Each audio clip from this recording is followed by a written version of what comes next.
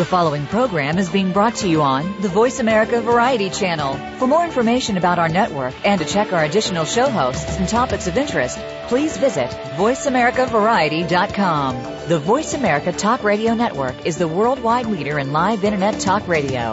Visit voiceamerica.com. The views and ideas expressed on the following program are strictly those of the host or guests and do not necessarily reflect the views and ideas held by the Voice America Talk Radio Network, its staff, and management.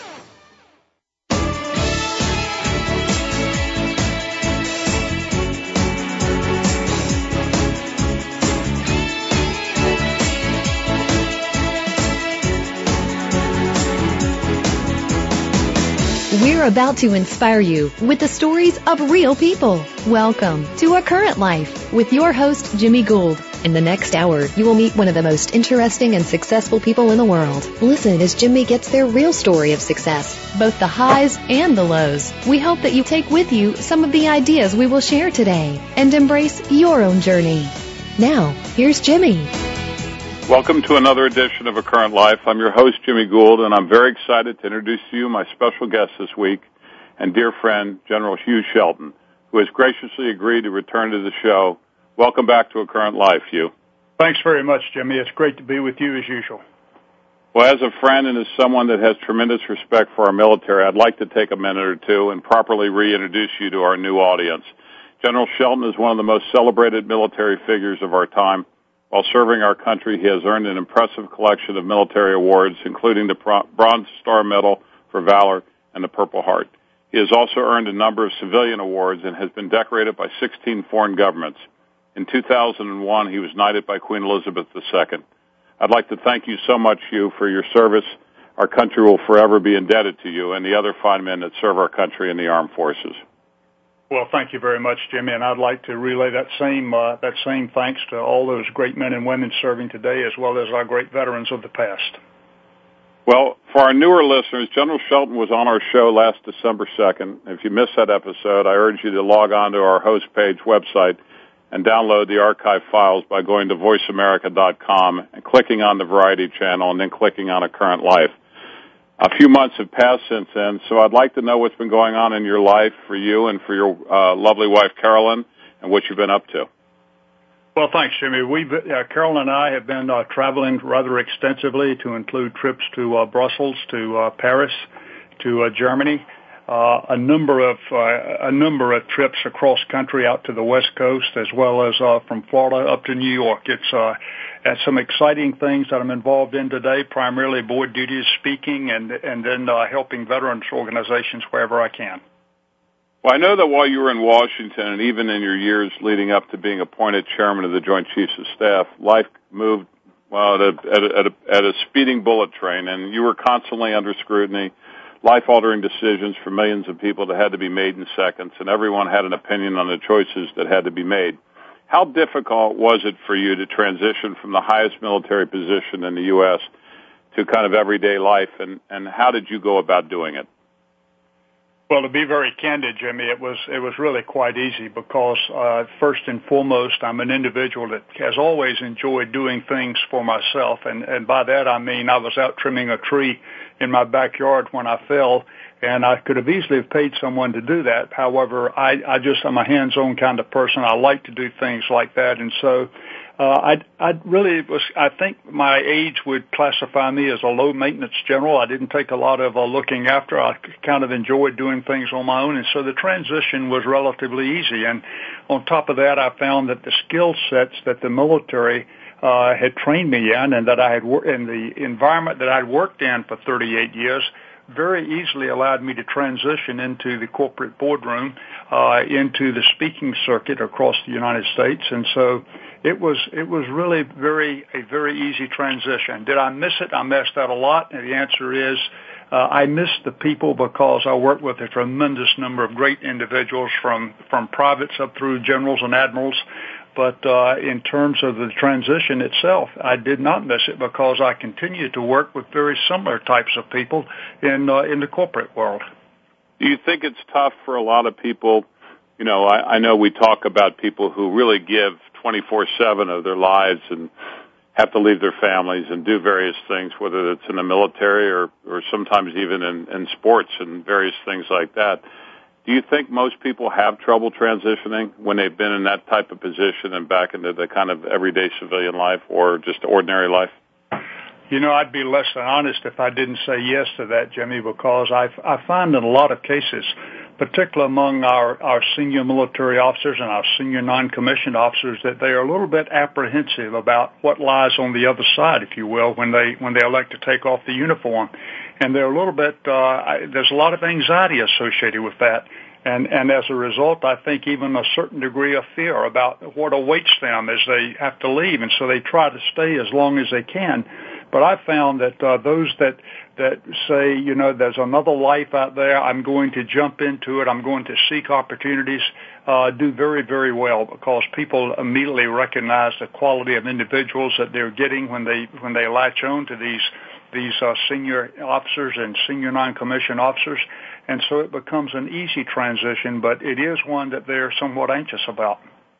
Well, I do think, as you mentioned on the last show, that faith plays such a large role in your life. You've been tested so many times and overcome it, and through some just Herculean things that have happened throughout your life, that certainly when people listen to the past show and listen to this show, they'll learn about you. But how has faith played such a large part in your life?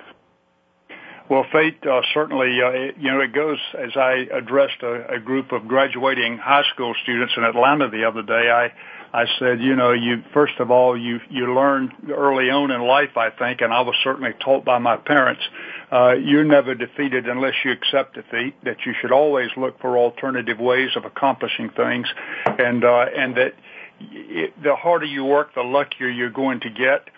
So I think when fate deals you what you normally people would consider to be a raw hand, if you will, or it didn't go the way you had hoped it would go, to be able to pick it up from there and look for other means of getting where you'd like to go. I mean, certainly when they told me I could not go to North Carolina State because my math scores were not good enough out of high school, although I was a straight-A student, I didn't accept that. I took a correspondence course, which almost killed me that summer. I had to do it at night, but I eventually got into NC State. When they told me that, I had a color vision defect and I couldn't go to airborne school or ranger school, I didn't accept that. I looked for another way to get there, and I eventually passed that test and became an airborne ranger.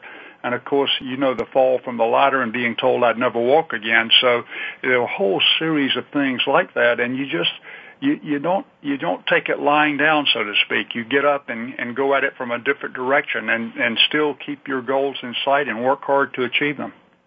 Do you think that's something that's taught or that we're born with or that you acquire?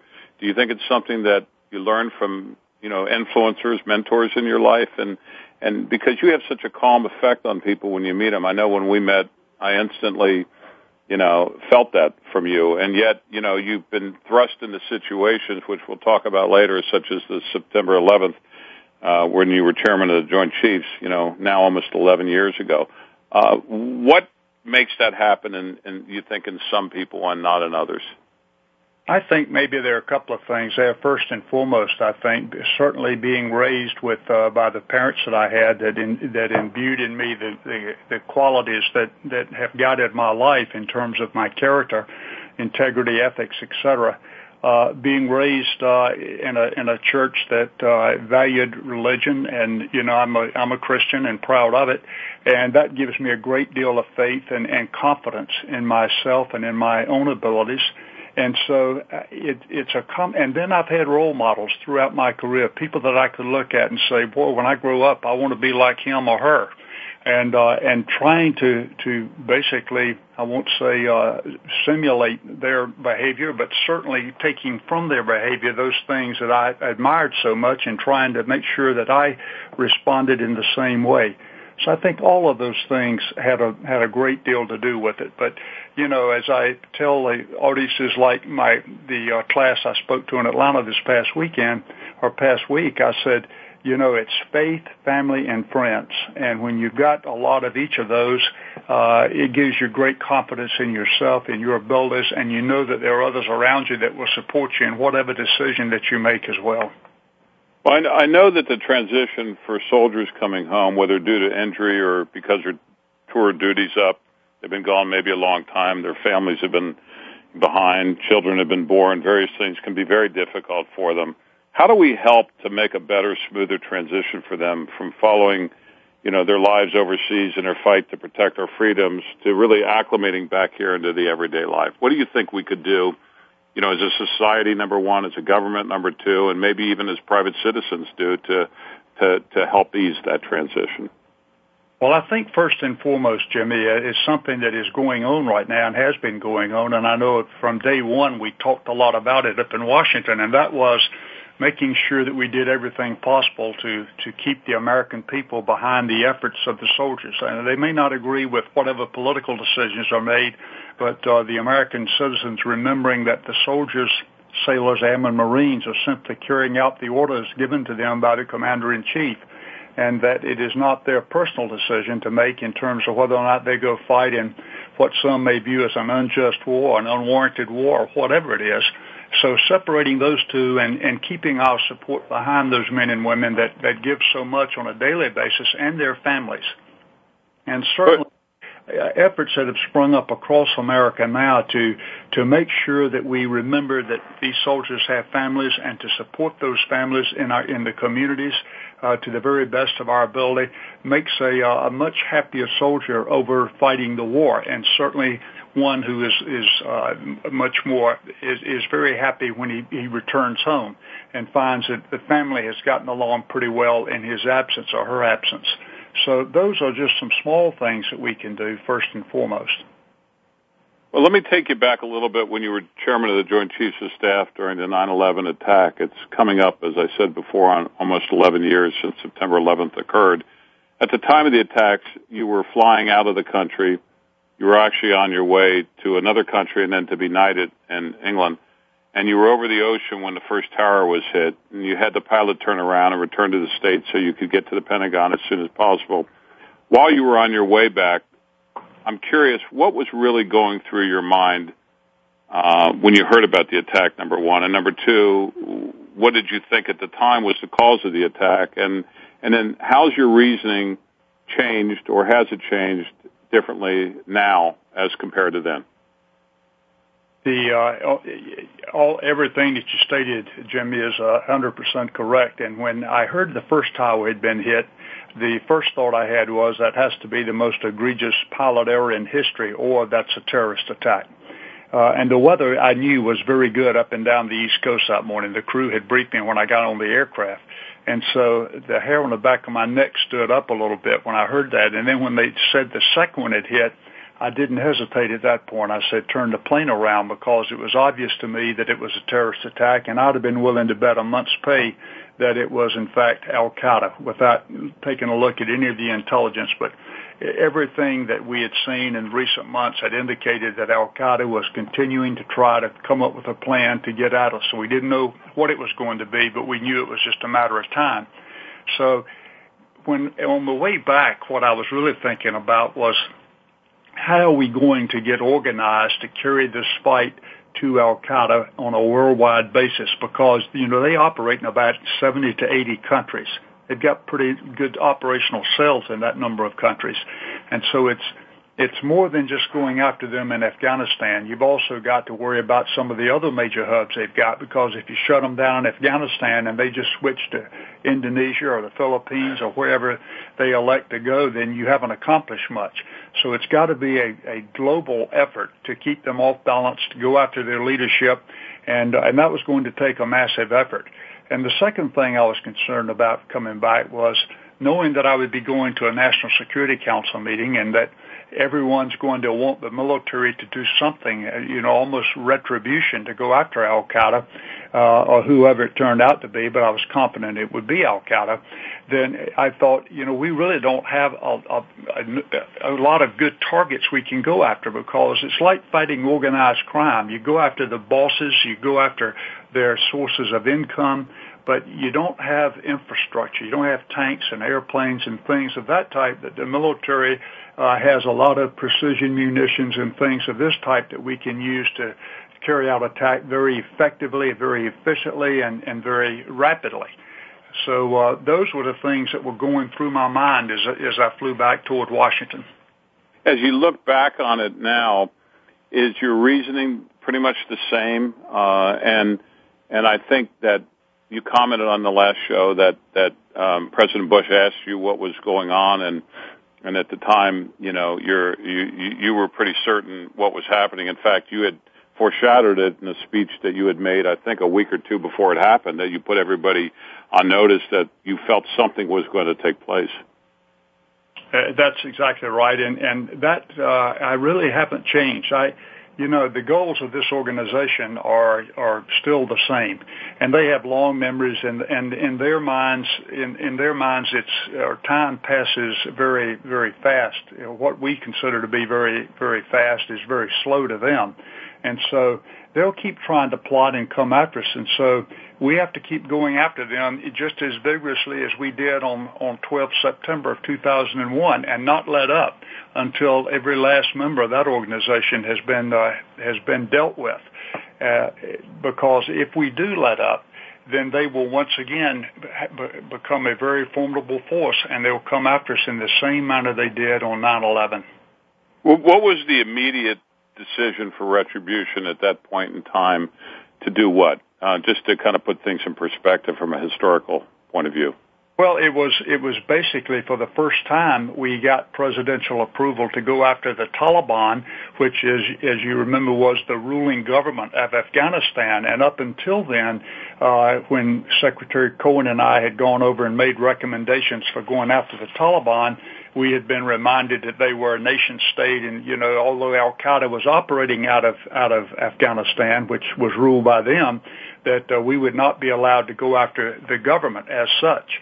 And President Bush changed all that in his speech when he said, if you help, aid, assist, or in any other way are associated with a terrorist organization, then we will consider you to be a part of the problem, and we'll come after you as well.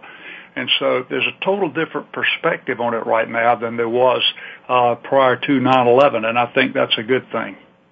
Well, that was one of my questions, is how do you believe that 9/11 has changed the American vision of foreign policy in the Middle East, and do you believe that vision has been achieved, or has it changed significantly? I believe that we recognize now that we cannot afford to stand by and watch terrorists have a base of operations in any particular country. I am quite concerned that there are countries out there that still are plotting against us, and I'll use Iran as the best example, that we still want to be goody two-shoes, so to speak, and give the Iranians every opportunity, and every time we do, we seem to get another slap beside the head. The Iranians are bad actors. They are the largest supporter of terrorism in the world today. And yet we seem to think that maybe your hope springs eternal, I guess, that they're going to change overnight. And they haven't. I mean, they tried to blow up the Saudi ambassador right under the State Department's nose in Washington. And so I think it's time that we deal with the Iranians. And the other thing I think we have to be careful about in the Middle East, we don't have a very well understood policy right now in the Middle East in terms of who it is we really support. And I know that a lot of the leaders there have got to be very concerned when they see a long-term friend of the United States like Mubarak thrown under the bus very early on. And whether he was good or bad is irrelevant. He had been a great friend of the United States, and almost within the first hours, we had moved away from him and basically just let it take its course. And so as we look at now who's going to rule Egypt, I think there's a lot of concern about where Egypt may go in the future as vis-a-vis its friendship with the United States. And we've got a number of other countries in the Middle East now that are friends of the U.S., have been very good at supporting the U.S. Sometimes, it's in a non-public manner because they have their own concerns about the extremists in their countries. But we really have to have a very comprehensive foreign policy, I think, that kind of spells out for the nations and makes it very visible that when you're a friend of the United States, there's a real benefit to being in that position as opposed to some of the others that you could become associated with. What actually leads me to a question, because, when you watch these conflicts and you see the devastation amongst the people and and they refer to it as a civil war maybe and whatever. And we watch this, daily and nightly. And, it looks to me like we really don't have a policy, that we really don't know what to do, and that, the UN is blocked by Russia and China. And, Syria is a perfect example of it. Clearly, Iran supports Syria. Clearly, there's problems in our sitting back and not doing anything. And at the same time, there are politicians who say we should. There are, like McCain, there are some who say we shouldn't. There are some who try to say we have to do it, like we did it in Libya with NATO. Yes. And my question, is one of the things that is holding us back, we're just not really sure who we're supporting when we go in there, like the Egypt situation, which clearly has become a bit chaotic, number one, and a lot chaotic, and number two, the Muslim Brotherhood coming into power. And we just don't really know who our friends are. So is that one of the things that holds us back because we don't want to support a regime that could turn out to be our enemy? I think that clearly is one of the things that holds us back. It's almost like we want to wait and see them unfold their hands so we can see whether they're holding aces or kings, so to speak, before we make our decision as to who we're going to put our money on. And at some point, you have to decide who has the platforms, the values, the things that are most aligned with what we feel is right. There's what's best for the people of that nation, and say that's the country that we're going to support. And I know it's very complicated, but in the long run, you can't go in early on, I don't think, and have an outfit that has supported the U.S. the way Egypt has, both the military as well as Mubarak, and then suddenly turn around and even think about you supporting an organization like the Muslim Brotherhood, for which you know absolutely nothing about, and that maybe is going to turn out to be a pretty bad actor, at least with the military there, with those guys that have been around for a long time. Almost all of them were in office when I was in office, and they're still there. We know who they are. We know what their platforms are, and they are people that you can work with to get a legitimately elected democratic government within Egypt. And not just decide that because someone stands up very quickly and says, I want to be the ruling government, that we're going to support them. And I think other things we have to watch for, Jimmy, is, as a good example, Maliki very quickly in Iraq now is becoming very tight with the Iranians. I think today, from my perspective, the Maliki government in Iraq is a better friend of the Iranians than he is of ours. If you gave him a choice, let him decide who he's going to vote with, he'll go with the Iranians. And so, and we can see that Karzai in Afghanistan may end up going the same way. And so, in some cases, I think that has to be part of our assessment as to what it is we can accomplish in some of these countries before we make the decision to go into the country, or how long we stay once we're there, if we go. It actually leads me, I'd like to stay on this for a few minutes. There is a lot of uncertainty about what the U.S. should or will do about the situation in Syria. Is this lack of U.S. military intervention a consequence of the situations in Iraq and Afghanistan? I believe that it is in large part, Jimmy, a consequence of that. I mean, it's certainly... I think in any case where we are going to use our forces in the Middle East, we are far better off if we can do it as part of an international force, whether it's the UN or whether it's NATO, than it is if we try going it alone. I think one of the real mistakes that we made with Iraq was that we ended up, going so far out on the limb that NATO backed away and said, "Well, the Americans are going, so why do we need to invest anything?" And we ended up basically, with the exception of our good friends the Brits, being in a fight by ourselves. So I do believe that we need to be trying to engage the other countries, the international community, early on, and building among them a consensus to go with us. If the Russians or the Chinese want to block the UN from doing anything, then maybe we turn to NATO, which can't be blocked up by them as the arm that would intervene. And certainly in most cases in the Middle East, they've got more at stake than the United States does, and that they're even more dependent on the oil and the resources from that area than the U.S. is. So if we work that hard, the diplomatic piece of it, the political side of it, we stand a much better chance of being successful militarily for the long run. Well, I'm curious because we did that in Libya, and it seemed to work. And yet, I would ask kind of, what do you think President Bush would have done regarding Syria? How would he have handled the situation? Two, what would you recommend we actually do right now? And then thirdly, what plans do you think the president and his military chiefs have for that area if President Obama were to decide that the U.S. had the imperative to intervene in Syria to protect the civilians from slaughter?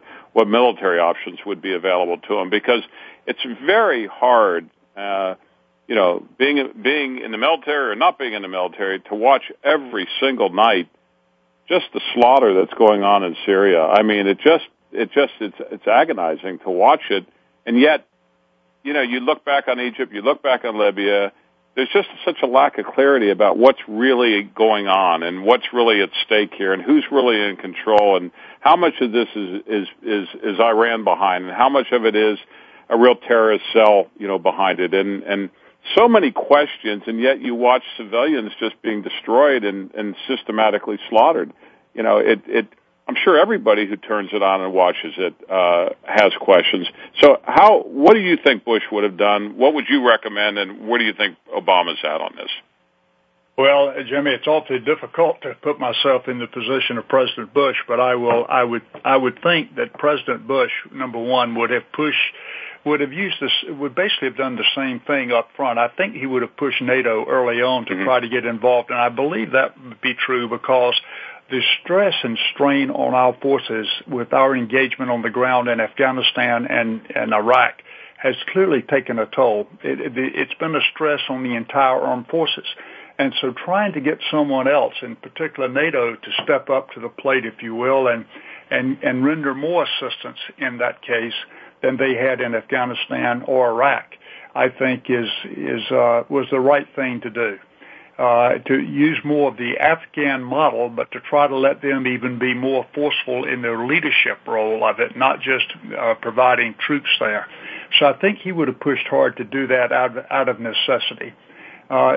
Secondly, I believe that was the right thing to do, the right way to handle it in terms of letting NATO take the lead, but remembering that America is a key part of NATO.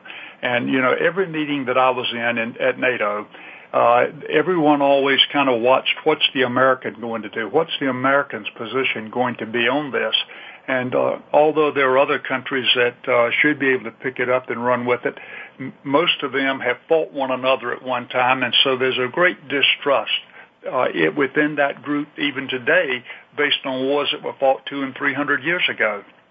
And so the Americans provide the glue that kind of holds it together, pulls it together, just like we did when we did the Kosovo operation, which was NATO's first time out of the box as a fighting force.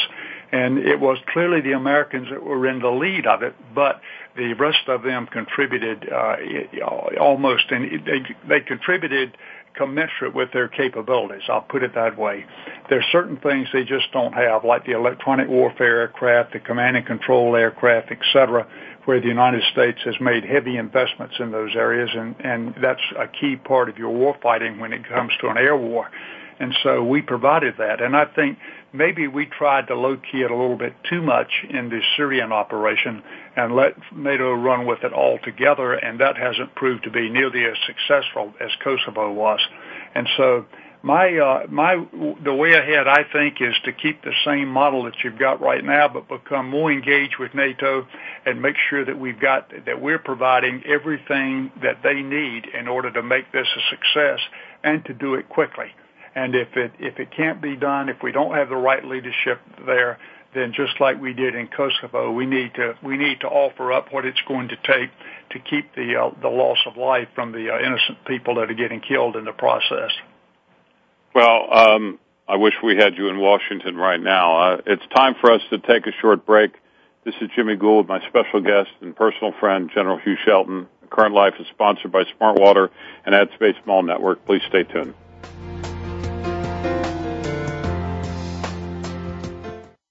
News, opinion, passion. Hear me. Your voice counts. Call toll-free 1-866-472-5787. 1-866-472-5787. VoiceAmerica.com.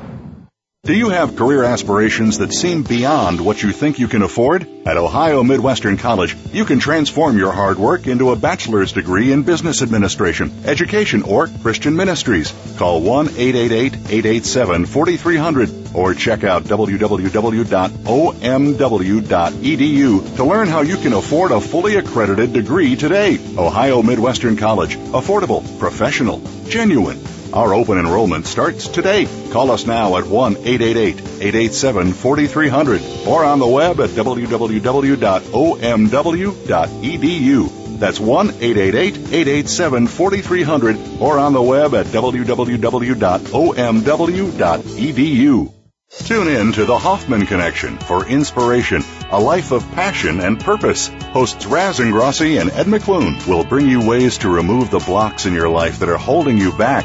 Along with their guest experts, Raz and Ed will use their experience and expertise to help you learn to get closer to what matters to you most. And by doing so, improve your life and the lives of others. The Hoffman Connection can be heard live every Tuesday at 4 p.m. Pacific Time, 7 p.m. Eastern Time on the Voice America Variety Channel. Stimulating talk gets those synapses in the brain firing really fast. All the time. The #1 Internet talk station where your opinion counts. VoiceAmerica.com.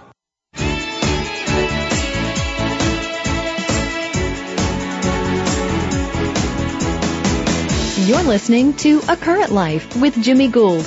If you have a question or comment for Jimmy or his guest today, please call 1-866-472-5788. That's 1-866-472-5788. If you'd like to send an email, the address is acurrentlife@yahoo.com. Now, back to the program. Welcome back to A Current Life. I'm here with my special guest and friend, General Hugh Shelton. I'd like to take a moment to mention that this episode of A Current Life will be archived not only on our website by going to voiceamerica.com, clicking on the Variety Channel, and then clicking on A Current Life, but also on the Armed Forces Radio Network. You can visit their website at armedforcesradionetwork.org, where you can also learn more about their project, Operation Hire a Vet. We're looking forward to working with them on several shows that are planned for the near future.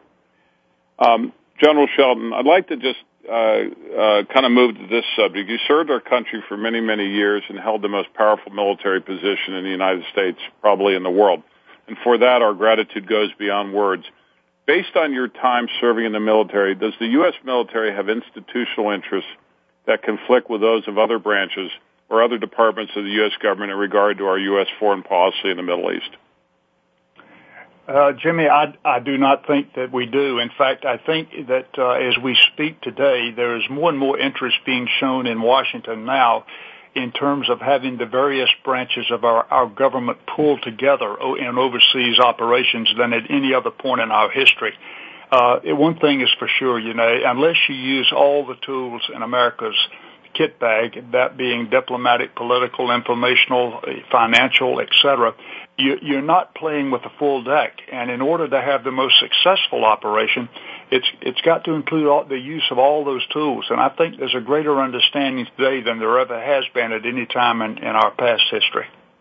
As you look back on 9/11, and you've told your story on the prior show, but I would like to touch a little bit about what was going on, the chaos that was going on. I mean, at the time when you had the plane turnaround, and you did so without permission, you said it's better to ask for forgiveness after the fact because they weren't letting any planes in the airspace in America because I guess nobody knew what was really going on. What is your kind of looking back now over a decade, back on that attack? Does it tell you about kind of your life and the life of the military and the fact that at that time you're the most powerful military man in the world and the responsibilities that you must have felt and what you had to do, and that you really didn't even have time to have the emotion, even though I'm sure it was just gut-wrenching, because you had to move to those levels of what your responsibilities were. And I'd like you to kind of recount what some of your efforts were when you were able to touch down and what happened, because a lot of people may not have heard the first show. Well, certainly, Jimmy, I felt the weight of that office probably more so at that point than at any other time in the past 3 years and 10 months.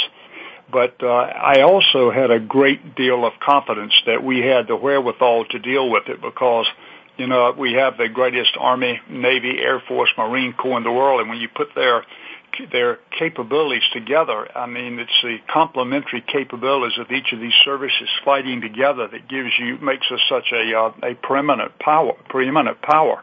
And I knew that I had that kind of a team behind me, that the great men and women in the military would be able to carry out whatever mission was deemed appropriate after we had decided who did it to us and what it was going to take to go after them.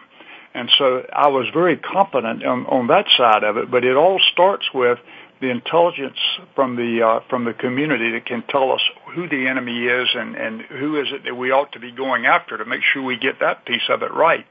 And so that was the first thing that I was very concerned about. And then when I got back to the Pentagon, I had to go through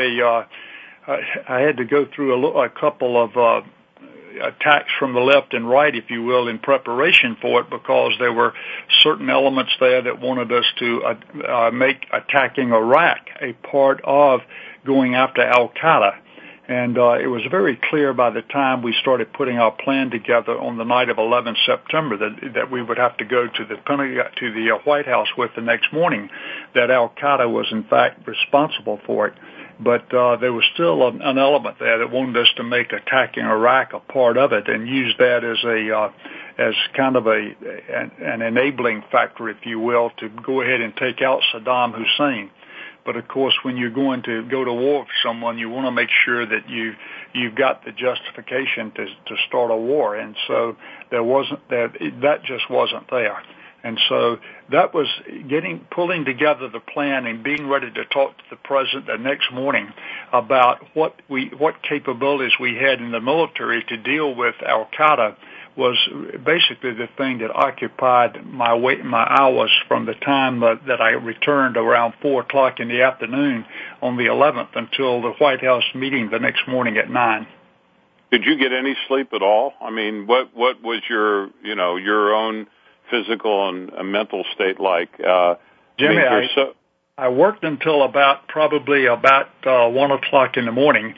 And then, of course, I'd been flying since about 5 that morning, so I did go home and took a shower, got about 2 hours of sleep, put my uniform on, and headed back to the Pentagon to get I had been working on the briefing that we'd give the president the next morning, so I left at 1, and now all the young majors and captains jumped on it and used PowerPoint to turn it into a decent type of a presentation for the president. And so then I went in, and about 5:30 or 6 o'clock, I started reviewing the work that had been done by them in preparation for that first meeting. All the time as you spent in the military and all of the, what I guess I'll use the term dress rehearsals, no one ever, I guess from a civilian standpoint, really knows or is prepared for what took place that day. I think there was such shock around the world, and particularly in New York, and particularly in America. How does your mind get your arms around something like this? Is it the training in the military? Is it the fact that you've prepared for this, that you know that it's a possibility every day that you get up, that this can happen, and yet the rest of us just go through our lives, one step at a time?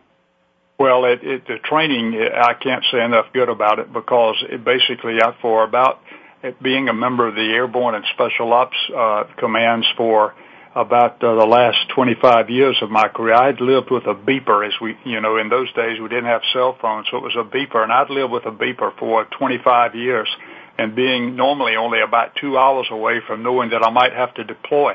And so it really, and all the training tests that the Army puts you through and all the other services put you through now is one that makes you think under pressure and always makes time of the essence. You never have enough time. And so This was just a continuation, and you have systems that have been put in place to allow you to deal very rapidly, quickly, and efficiently in a crisis, to come up with the right solutions, to look at a number of different courses of actions that might be available, and to decide which one you're going to recommend to the president of those that are available, or to the Secretary of Defense, and then to the president. But it really, the training really is what, there's an old saying that says when a crisis takes over, training kicks in. And it's almost prior conditioning that it's kind of like an athlete, I guess, under certain things he does X, and under other things he does Y, and that's the way the military works as well. I always felt, I only had a chance to meet President Bush once, and I actually liked him a great deal. Didn't always agree with him, but liked him. I did. My question is, he seemed his best at that moment that this was happening. Is that a correct assessment? The thing I liked most of all probably about President Bush, a lot of redeeming features with him, but, number one is he was very loyal to the team that was around him. You didn't have to worry about someone covering your six, as a fighter pilot says, or about being someone attacking from the flank. And the second thing was he would make a decision very quickly. He didn't agonize a lot. He'd listen to everything you had to say. He'd ask a lot of really good questions, and then he'd make a decision. And that's what you need in a situation like this. There's not a lot of time to be going back and doing studies and forming committees and things of that type. Let me ask, one of the biggest sorrows during wartime occurs when there are civilian casualties. Is there a level of civilian casualties that's considered acceptable, if there is such a word, in regard to current U.S. military operations in the Middle East? And what factors go into such a determination? And really, who's responsible for making that analysis? Well, in the long run, and I could use several examples, but every time that I would brief the president on a particular military operation, we would always include an assessment of what the potential was for both unintended consequences, if you will, of casualties for on the other side, or of innocent civilians, what the potential for even fratricide of our own troops would be. So those were part of the risk that you assess. And, of course, the goal is zero. That's what you're shooting for, and that's what you'll try to achieve. And we have some tremendously good weapons these days that can allow you to do it in ways that people couldn't even imagine even 20 years ago. I mean, the ability now to have a bomb enter on the second floor of a building and take out that entire floor while doing very little damage to the top floor, the one down below, is just a phenomenal capability. But we have that capability today. And so you do your very best in your targeting to make sure that doesn't happen. But then there's always, the consequences of war. Things don't always go as planned. And even the potential for misidentification of a target. I mean, during the Kosovo operation, if you remember, we actually ended up bombing the Chinese embassy. And it was a clear case of mistaken target identification. Those targets were cleared by our own State Department. We had no idea that the Chinese had moved their embassy into a new building, one that was being attacked. And so those types of things will happen. Now, Clausewitz called it the fog of war, but it's just things that don't always go as you plan, but we certainly try to do it. And then, it gets into what is politically acceptable. And certainly if the bomb goes astray and hits an orphanage, that's, almost the worst of all worlds. You've killed not only innocent civilians, but kids on top of that. And, it's heart-wrenching, and we'd never try to do it and do everything we could to stop it. But the president knows when he makes the decision that is a possibility. Let me ask you, in your opinion, how prepared are we for the Arab Spring? To be very candid, that's one I don't think we saw coming. The Mubarak, the attack in Egypt, maybe the intel guys picked it up a few weeks ahead of time that things were starting, but I don't think that the State Department or even the intelligence community ever really saw it catching on fire the way that it did, saw what the impact of social media, what impact that would have. I think that came out of left field at them. Do you feel that we have vital interests for the U.S. in the Middle East in general? And do you agree with Congress pushing the president away from a policy of containment and into direct military confrontation? I do believe that the Middle East is in our vital national interest. It's the only area in the world that we have that we put in that category. And of course, the world's economy is directly related to what takes place with the oil flowing out of the Middle East. And so, yes, I do believe it's in our vital national interest. I also believe that we have a tremendous number of nations in that part of the world that are still good friends of the United States that rely on us to provide a secure environment in which they can govern and to keep away the countries like the Iranians. They are all scared to death of the Iranians, and they look to the U.S. to provide that umbrella, if you will, as we've done for the last 50 years. And to be very candid, I believe that we can contain and have contained, and I don't believe that you necessarily need military intervention in all cases. As an example, in the case of Iraq, I disagreed with attacking Iraq because they were contained. Saddam had almost nothing left. He was not a military threat. As we saw when we attacked, and we knew ahead of time, it would only take a very small force to win that war. But then you've got to govern. You know, if you break it, you own it, and we broke it, and therefore we had to keep the Sunni, the Shia, and the Kurds from going at each other. And so you buy a lot of responsibility when you do that. And so I believe that wherever we can contain a government, such as if we can contain the Iranians, and they become a non-threat to anyone, then that's probably the right answer, vice direct military intervention. And certainly if you contain them long enough, it wears them down and also takes away from their warfighting capability or their ability to sustain a war, and therefore that's going to be in your favor if and when you decide to take direct intervention. Let me ask, recently there were stories released about the U.S. and Israel using the Stuxnet virus to try to hack into and disrupt Iran's uranium enrichment programs. What does this say about the changing relationship between the U.S. and the Middle East, and what does this mean about how the West chooses to deal with threats posed by rogue states in that region? Well, I think in some cases that, that may be beyond our control, Jimmy, to be very candid. I mean, I think that the ability to hack into nets, into the Iranians' internet, into the Iranians' nuclear programs is not limited to the Chinese, the Russians, the U.S., or anyone else. About anyone can do that has, a bunch of smart guys working for them that know how to do it. And so I believe that that's one of the tools that we should have in our kit bag, to be very candid. I believe that since year 1999, when Secretary Cohen and I tried to stand up a cyber command that would have not only a defensive capability for the U.S., but also have an offensive capability, because that just becomes another tool of war. And while we might say that's not fair, wars aren't fought by people trying to be fair. And so we need to be prepared to use the tool if we've got it and defend against it if we don't have it, or if we need to be able to protect our own systems. So I do believe that that's a key part of our arsenal of tools. Whether or not we use it is a decision that the president could make, just like he makes the decision to use any of the other tools of our national power. If you were to look at the Middle East 10 years down the road, I'd like to kind of understand what it would look like if U.S. foreign policy objectives could be achieved in full.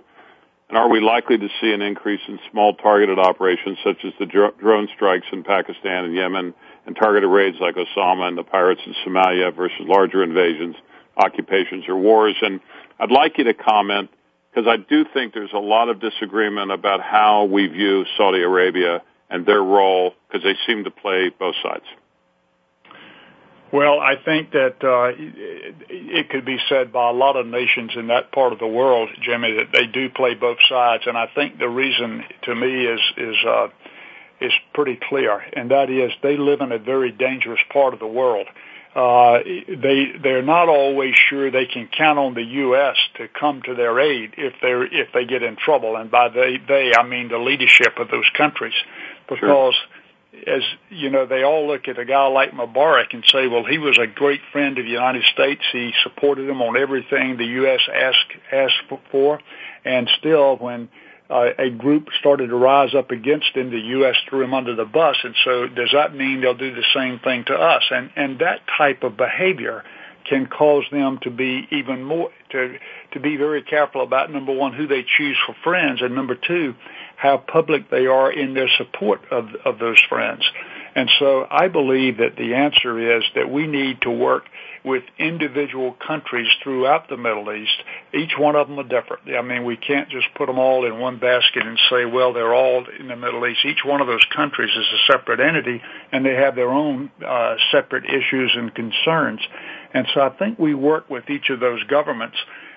We try to make sure that they understand we, in fact, are their friends. We treat them like friends, and develop friendships and develop a group of bilateral relationships with these countries, even as we strive to work with the G8 and with others to have an overall comprehensive policy in the Middle East that kind of works somewhat analogous to the way NATO works, to keep them from fighting each other or from joining sides with someone that might want to fight one of their brother countries, if you will. And so that would be the way that I would approach it from a foreign policy standpoint. I don't think we'll ever get them all in my lifetime to where they all will be a Jeffersonian democracy. But I do believe that over time, we would see each of them become more and more westernized, if you will, in the way that they deal with their people. And I'll use a couple of examples there, like in Bahrain and in Kuwait, where they have become very much more westernized, if you will, than some of the other countries like Saudi Arabia and even the UAE. You know, we have a few minutes left. I'd like to ask a kind of a core question, because I think religion plays such an important part of the relationships in the Middle East. They probably have throughout our history. Could you talk a little bit about how the growth of Islamic-controlled governments will ultimately find a common ground with some of our more right-winged interest groups here in America, or vice versa? Is that possible? I think it's not only possible, but I think it's probably probable in the future. You know, while we often fear the Islamic religion, I mean, I've got a lot of friends that are Muslims. I've got friends that I know in almost all those countries that we've got a lot of common ground together. They do not view the West to be an enemy just because we are Baptists or Catholics or whatever, Buddhist. They are very lenient in the way they look at it. Now, they have their fanatics, just like we have particular cults in different religions here in this country that are fanatical in their beliefs. But they're not all that way. And the thing that many of those leaders have to deal with in these different countries are the fanatics in their own government, if you will, in their own country that are against them as well, because of the way that they are more westernized, if you will, and westernized in their way of thinking, or more democratic in their way of thinking, which is contrary to the way that the fanatics believe that they should be operating. And so I believe there's common ground, and I believe that over time we'll see it move more and more that way. Well, I number one want to thank you again, General Shelton. You've inspired us with your knowledge and experience, and trying to help us understand all that's going on every day that we watch so much chaos around the world, and you've been again a delight to have on this show, and I thank you for your time. Well, thank you, Jim. It's my pleasure to be with you as usual. And for our listeners, we are also, as General Shelton knows, going to be working with Armed Forces Radio following the ascent of Denali by 5 of our wounded soldiers from various conflicts who are amputees, and they're going to be traveling up Denali, and we're going to follow that, and we wish them Godspeed and all the best. Our time is up. I'd like to go ahead and thank you, General Shelton, for sharing your experiences with us once again. From growing up in North Carolina to representing our country at one of the highest levels of American military and political power at the Pentagon and White House, your experiences combined to form not only a man of the highest integrity, but a humble human being and true friend. And I'd like to thank our listeners for tuning into A Current Life on the Voice America Variety Channel. This is your host, Jimmy Gould, signing off. Please join us next Friday at 3 p.m. Eastern. And until next time, I wish each and every one of you a journey filled with hope, inspiration, success. And Hugh, all my best to you and Carolyn, and I hope you'll join me again on this show. I appreciate it deeply. Thank you, Jimmy. I look forward to it. Take care. Bye-bye. Thanks again for joining us for A Current Life on the Voice America Variety Channel. Please tune in to another great program with your host, Jimmy Gould, next Friday at 3 p.m. Eastern Time and 12 noon Pacific Time. We'll see you next week.